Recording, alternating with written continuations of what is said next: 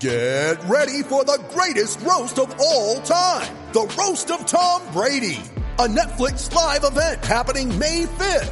Hosted by Kevin Hart. The 7-time world champion gets his cleats held to the fire by famous friends and frenemies on an unforgettable night where everything is fair game. Tune in on May 5th at 5 p.m. Pacific time for the Roast of Tom Brady. Live only on Netflix. You ready? Showtime. On May 3rd, summer starts with The Fall Guy. Let's do it later. Let's drink a spicy margarita. Make some bad decisions. Yes.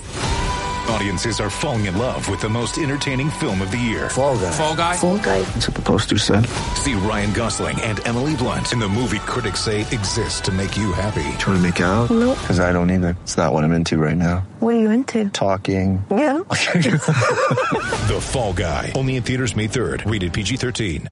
With threats to our nation waiting around every corner, adaptability is more important than ever. When conditions change without notice, quick strategic thinking is crucial. And with obstacles consistently impending, determination is essential in overcoming them. It's this willingness, decisiveness, and resilience that sets Marines apart. With our fighting spirit, we don't just fight battles, we win them. Marines are the constant our nation counts on to fight the unknown. And through adaptable problem solving, we do just that.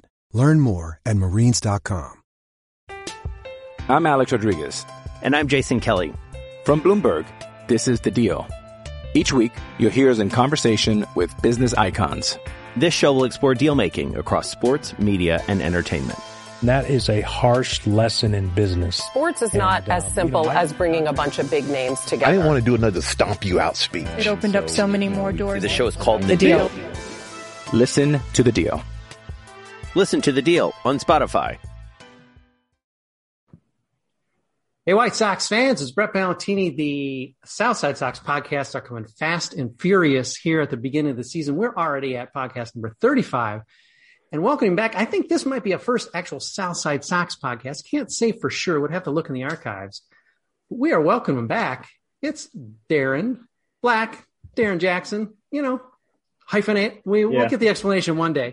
Either or. But welcome back, Darren. Darren's going to be doing a lot of our minor league coverage this year, assuming, knock on wood, we have a minor league season. But he's got an early jump on that in giving us sort of a rundown of the alternate site roster that's going to be playing in Schaumburg, technically overlapping pretty well with the future Charlotte Knights if they actually get down to Charlotte to play, but perhaps not exactly. We'll mine down into some of the details there.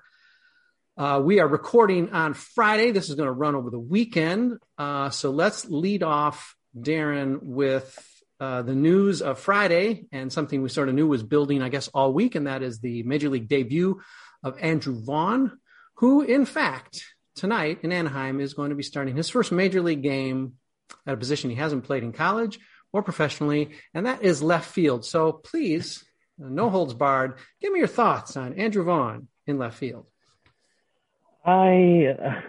Obviously the Eloy injury screwed up a ton, and they have to find the offense somewhere, because if they were going to keep Eloy in left, they obviously didn't care about the defense already out there. And it's hard to say if someone can be as bad as him out there, but he obviously hasn't played left. Definitely not in the professional career the limited professional career he's had, but it's definitely something to keep an eye out. As long as he doesn't get injured by the stadium, I would consider it as a success. But I mean, he's there for the bat. So I'm, for tonight's game or Friday night's game, I'm definitely more looking at the bat. Just maybe have Luis Robert play left center and center field at the same time, and Vaughn can kind of hide out there. At the same time, Tony La Russa has said that he expects, at worst, the basement for Vaughn to be an above-average left fielder, which is interesting. He also, I think, has instructed Vaughn pretty much to play from wherever they're positioning him to the line, and Luis Robert takes everything else, which Luis Robert wants to do anyway.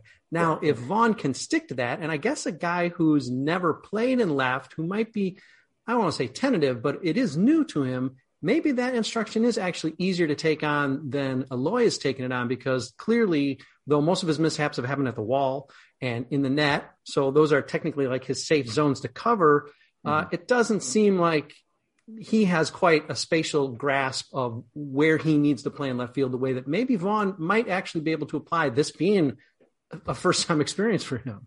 Yeah. He should be more careful out there since he's not been out there before. I think that is fair to say. And I know when he was drafted, some people were saying he can also play third base. So he's a little bit more athletic than your normal first baseman. But it's still going to be different than anything else that he's done, at least since 2017. I'm not sure if he did it in college ever, because if he did in college, then maybe he has some experience with that.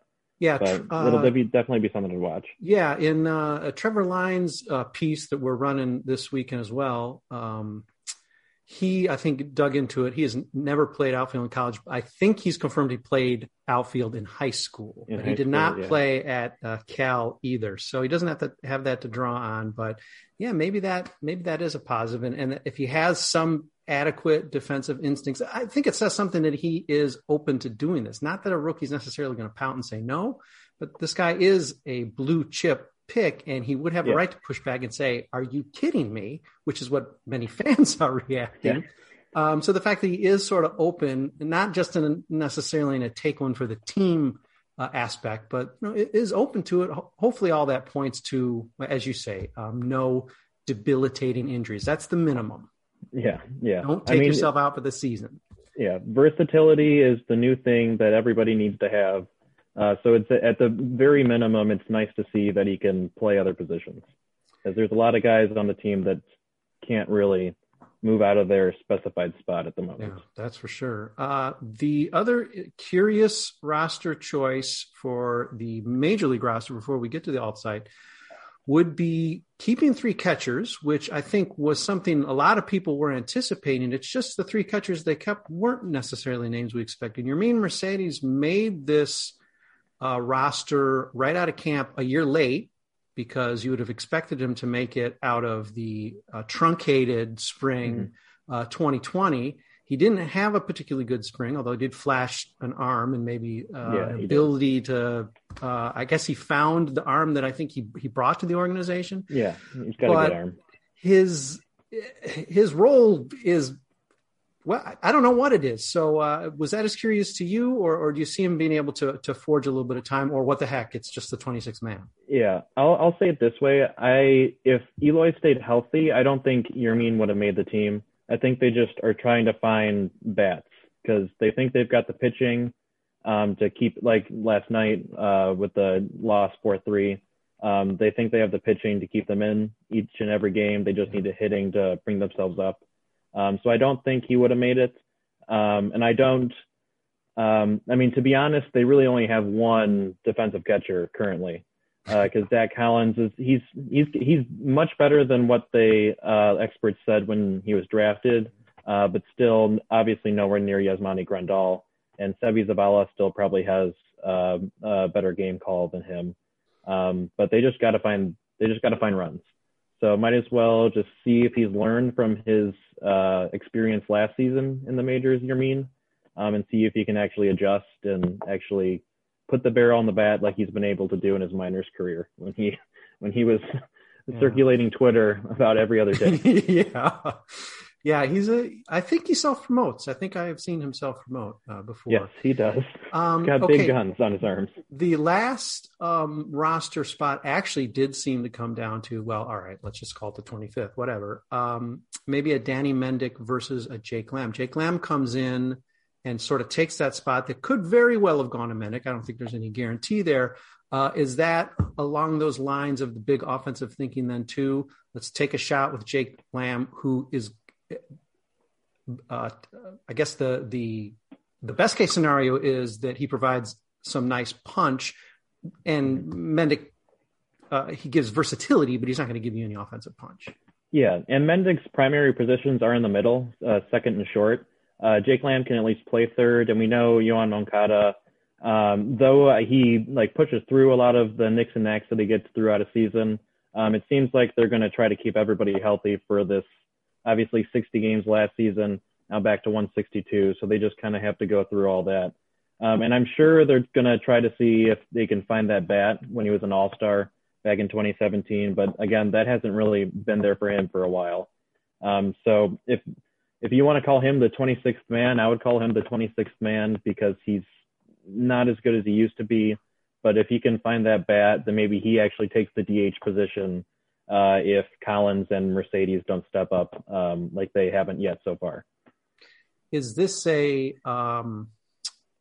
is any of the group among Billy Hamilton, Jake Lamb, and Mercedes, which one is most playing for his White Sox career when Adam Engel comes back? Because clearly there's going to be a move there. I guess the natural thought would be Hamilton, but who do you think is the one to go, assuming they all perform about what you think they would and nobody really distinguishes themselves? Yeah. I would also agree Hamilton. Even though Engel has been a much better hitter, especially last season, sample size you can regard or disregard. But he's obviously him and he's also got speed.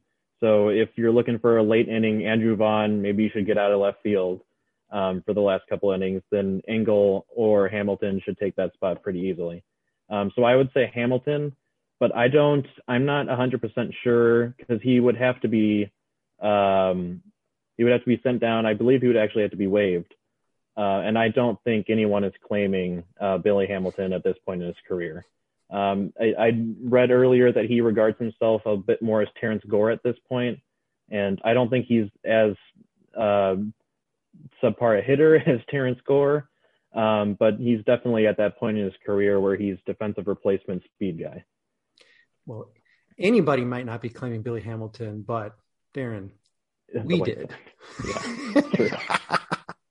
But that indicts the offseason, and we're not talking about the year. We are talking about the alt site. So some names that you highlight in the piece that we can at least quickly address on the hitting side that we haven't already talked on are sort of the compatible, if you will, outfielders of Luis Gonzalez and Blake Rutherford. And you figure Luis maybe has a slight edge because he's actually played in the majors before, but I'm curious to know if that is going to hold.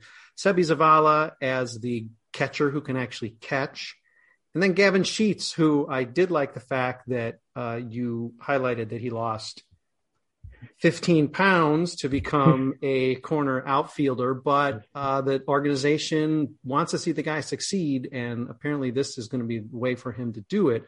So I'm curious your assessments maybe of those guys, maybe starting with sort of the Gonzalez versus Rutherford, because no one has distinguished themselves. The White Sox are just signing Cubans to eventually take the spots that are going to be vacated in the outfield and disregarding some of these so-called blue chips. So you can even throw a Mike Rodolfo in that group. So do you see anything coming out of that, or are they going to just troll the waiver wire for Billy Hamiltons of the world if there is another injury? Yeah, well, I think they already proved that to us because they did patrol the world for Billy Hamilton's and gave a lot of at-bats to Nicky Williams over spring. Yeah. But I just chose Gonzalez instead of Rutherford as a more likely up because when they did finally call people up last season, I don't think he played more than a handful of games. Luis Gonzalez did, but he was up there, and he did get a lot more time this spring than Blake Rutherford as well. And to go off on the Eloy spot as well, I think at this point Gonzalez probably has a bit more punch in his bat than Rutherford.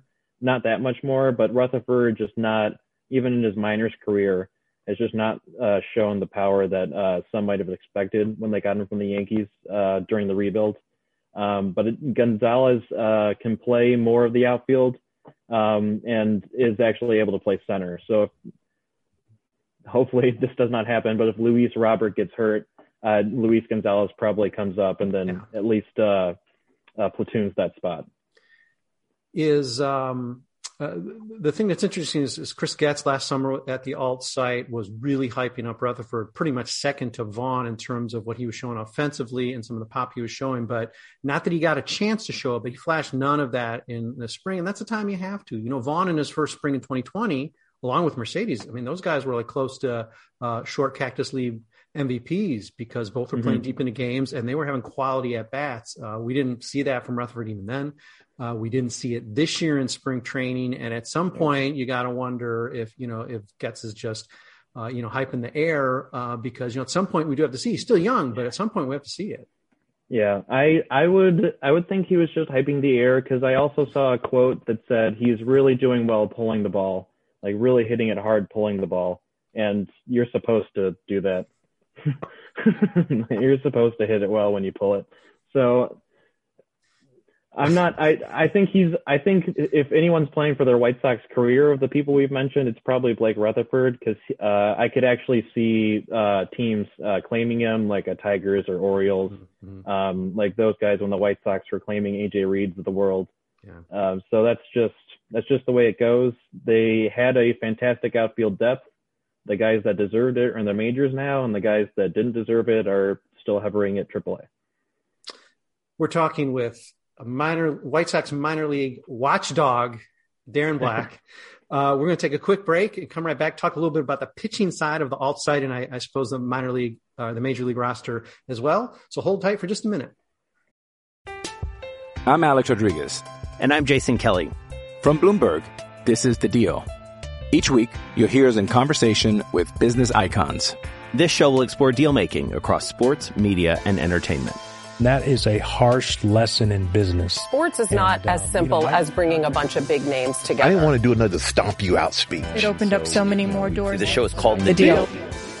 Listen to The Deal. Listen to The Deal on Spotify.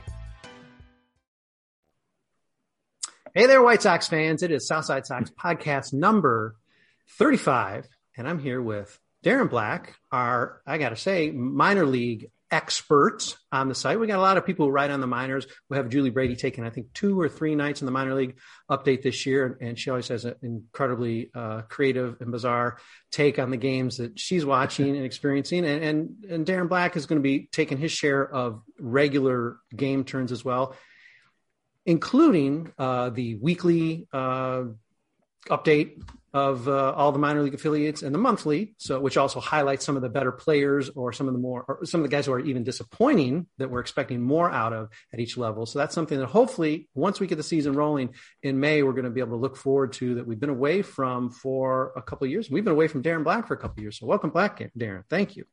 I'm back. All right. On the pitching side, there was a lot of consternation about this whole Nick Turley, Harvard Westlake connection of the Harvard Westlake connection Turleys versus Jose Ruiz for the last spot in the pen. Jose Ruiz won that. It seemed like a foregone conclusion that whoever was cut was going to be claimed on waivers and not make it to the alt site. And that turned out to be not true. Rick Hahn played some sort of hunch there. And during the chaotic time of all the cut down there right at the end of spring training, and did sneak Nick Turley through, and he is going to be, I guess, available to receive instruction that would have him throwing a few more strikes, because it seems like he's not able to do that at age 31. So were you surprised that Turley was not chosen for that last spot in the pen, or does it even matter? I was surprised just as so far as to say that they don't really have many lefties, not even just on their 26-man roster, but on the 40-man roster in general. Yeah. So that was my lone surprise, but I do know Evan Marshall's changeup is nasty against lefties, so maybe they're just going to use him more in that kind of role. Jay Spry wasn't moved to the 60-day, so I guess he might be coming back sooner than many of us thought. But that's basically my only surprise. I don't view one of them really much better than the other. Both throw hard, one from the left, one from the right.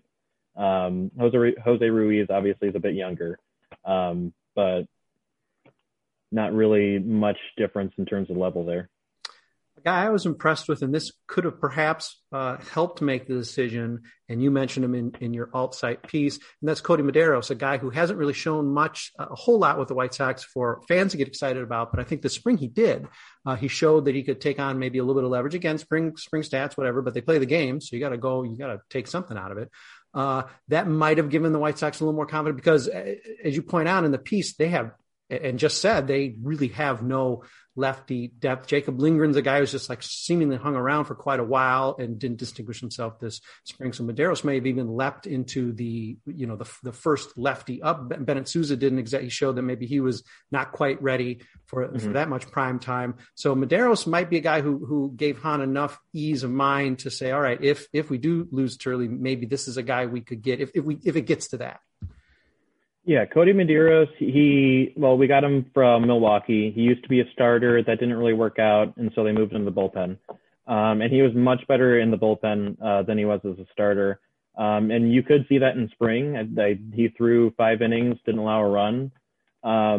So if another person has to go in the 60-day because he's not on the 40-man roster, you could see him up. Because that's really where their depth is lacking in the bullpen. It's a fantastic bullpen, but if something goes wrong with maybe Jace Fry, goes to the alternate site, has a setback, and they have to get somebody else ready with that, he could come up. He also obviously used to start, so he could be the long man, even though it seems like Kopech is going to be throwing 2 or 3 innings whenever he's out there in whatever role he's doing. But yeah, he definitely is a good option. But I mean, the lefties they have right now are so far and away better than anything else in their system. So I wouldn't be surprised if they go out at the deadline and search for another one, or just kind of see who's walking the street and sign them to see what they've got. But the righties in the bullpen they've got are pretty good. Yeah. Knock on wood, no injuries, no performance problems. It comes down to Ruiz probably getting sent or attempted to be sent to the alternate site when Jace Fry is ready to come back. And then you've got your 13-man staff that's really about as good as you could have hoped it to be. Yeah. Once Jace Fry comes back, I expect Ruiz to go down, and then that's your playoff-ready bullpen right there, and a really good one at that. Let's talk a little bit, and this encompasses the alt site. Let's talk about starter depth because the White Sox don't have it. And we are hoping for the very positive fumes that Dylan Cease threw out there, and certainly Carlos Rodon threw out there to significantly man that 4th and 5th spot to the point where Rodon doesn't get hurt. So we get maybe close to a full year out of him. Cease, sort of like surfs the wave and stays on the board.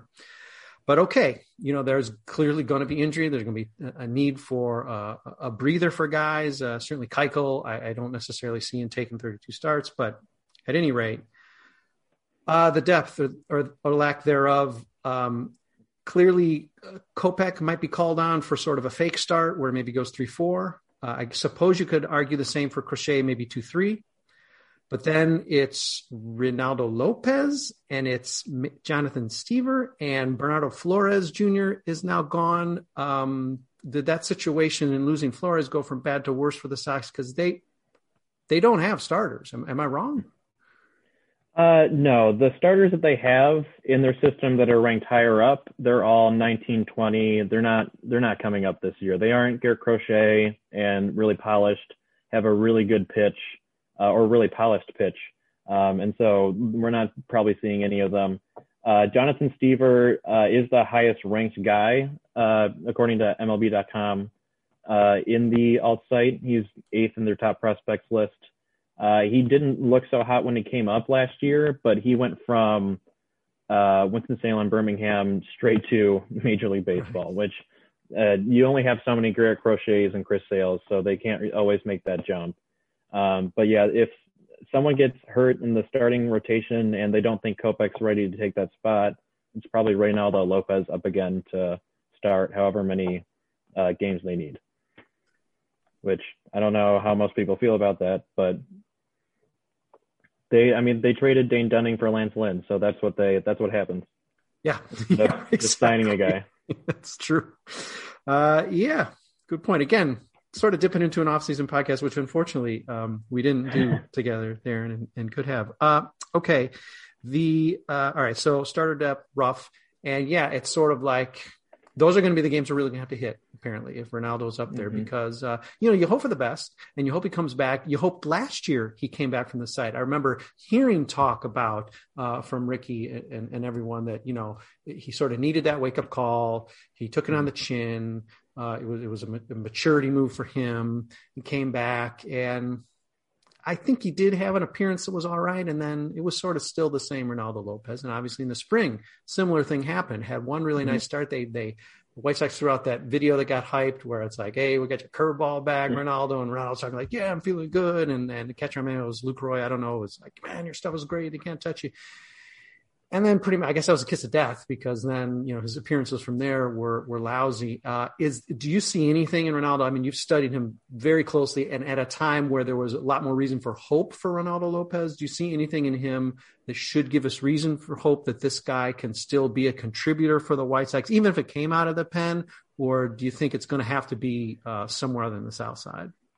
I think at this point, what's best for him is to just find another team. Obviously, he doesn't have control over that right now because of how MLB contracts are structured.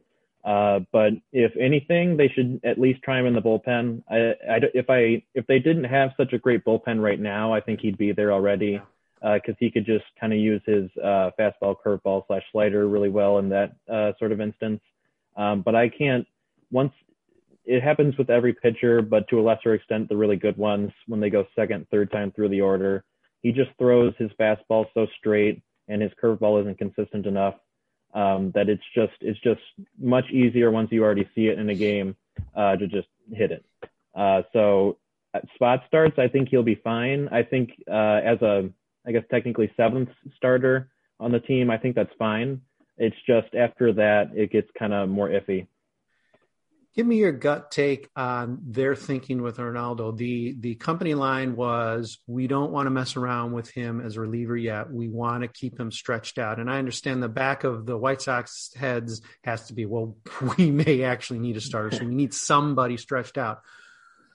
Is that just the company line, or is it a matter of we need to sort of get this guy out of here? We need to get him out of this clubhouse. We need to get him back in the Schaumburg space where he can just try to reset himself. I think he does need to reset himself in general. So Dylan Cease, this is his third go around with the Sox in a season, but he's never pitched a full major league season. Michael Kopech has never pitched a full major league season. Obviously Garrett Crochet, same thing.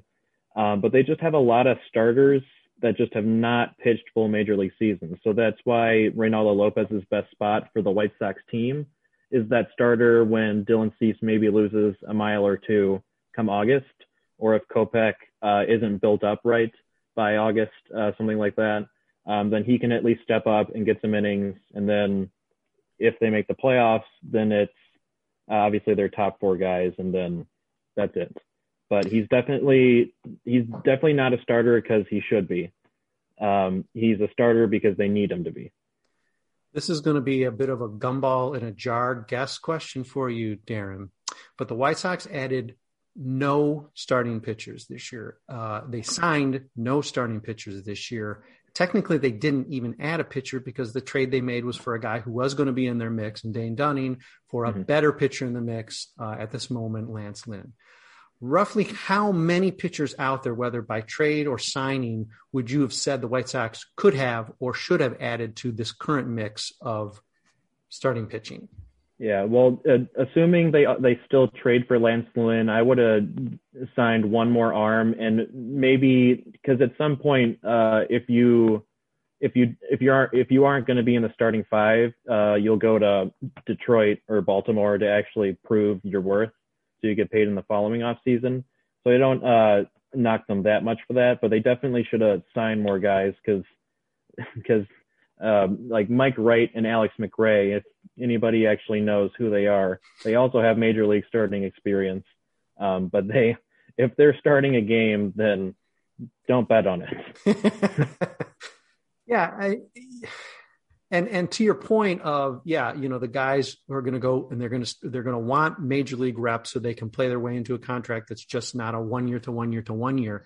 But there are also those guys who are maybe further along in their career and okay, they've lost their effectiveness. Say the Gio Gonzalez type, and that didn't work out last year.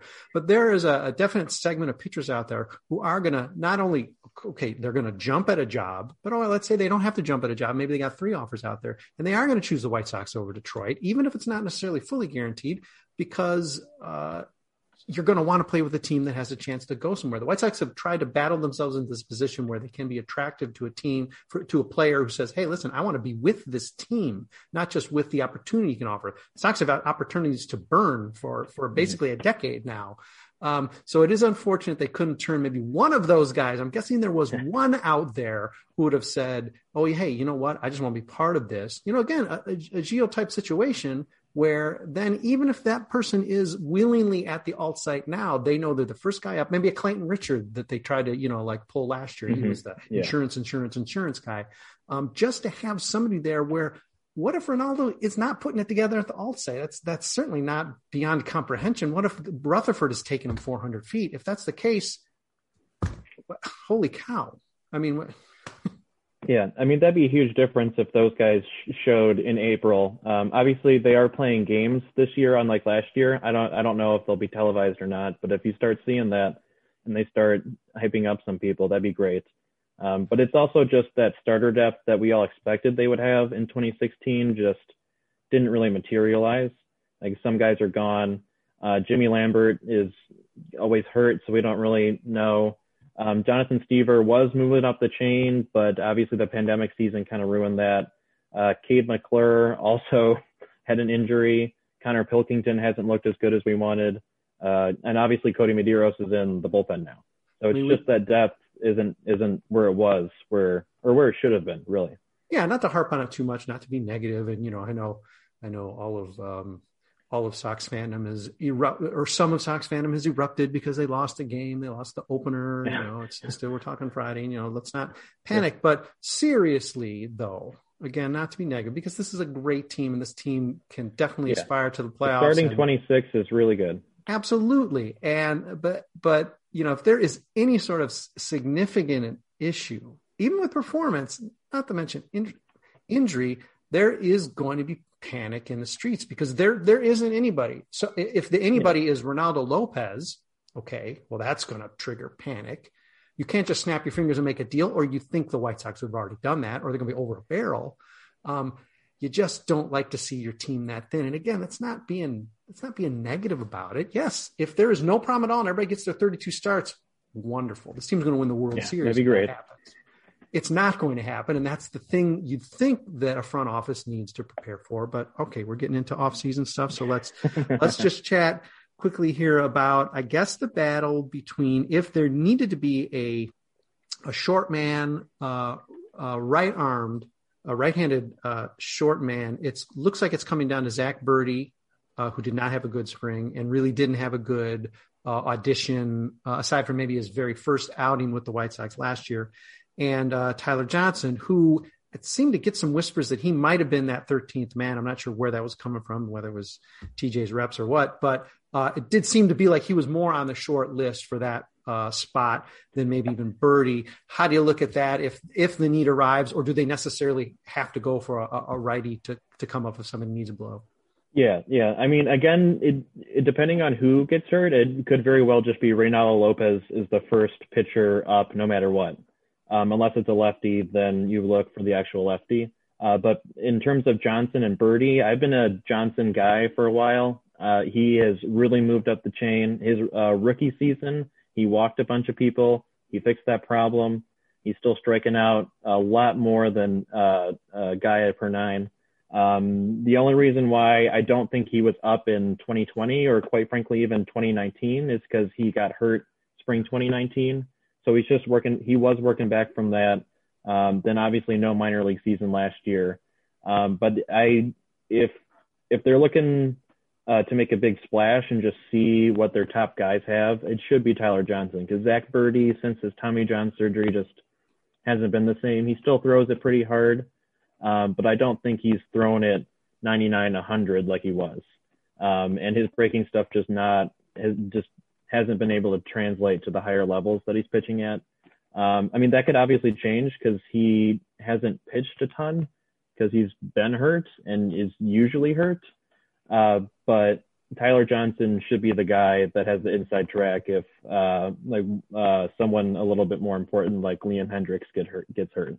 And then you have to find another potential late inning guy. Yeah, I'm with you on Tyler. Maybe that's just because I've been reading you for so long, but I think he's really gotten he gets sort of a hard rap. I think he gets lost in sort of these righty arms, and I don't think he deserves that. There are guys who have sort of had their shot, or maybe injury has given trouble. And obviously Johnson's run into the same situation, but hasn't he hasn't really gotten the chance that some of the other guys have. I think he still should be more highly regarded than I guess he really is on the White Sox. Yeah, and I'm on MLB.com. I think Jimmy Lambert is back to being a starter. So Tyler Johnson is the highest rated reliever that they have. He just really got hurt at the wrong time. And obviously not his fault with the pandemic and no other minor league season, but he looks like he was going to be on the team in 2019. Let's talk about a few guys who are not at least listed as of now as being at the alt site.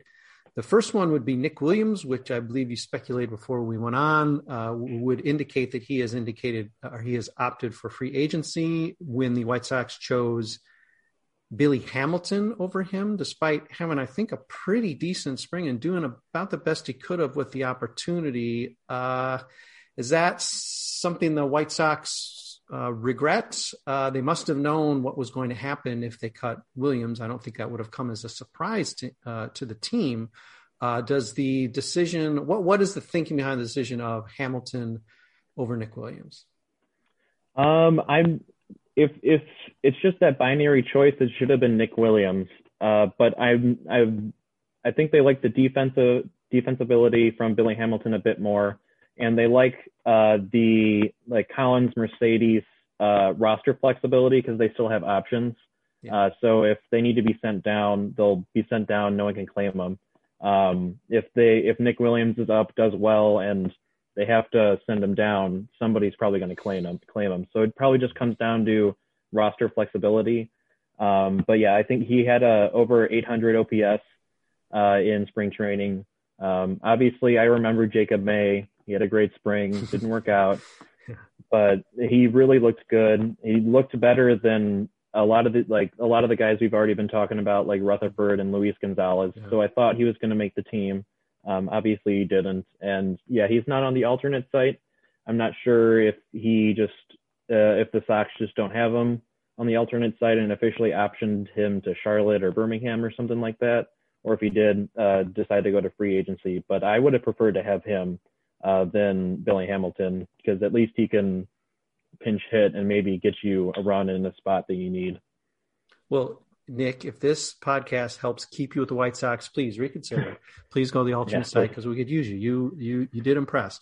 Other names that are a little surprising to you that maybe aren't showing up as of yet, at least on the alternate site, with the caveat that it's likely means that they're probably at Camelback as sort of starting phase 2 of spring training.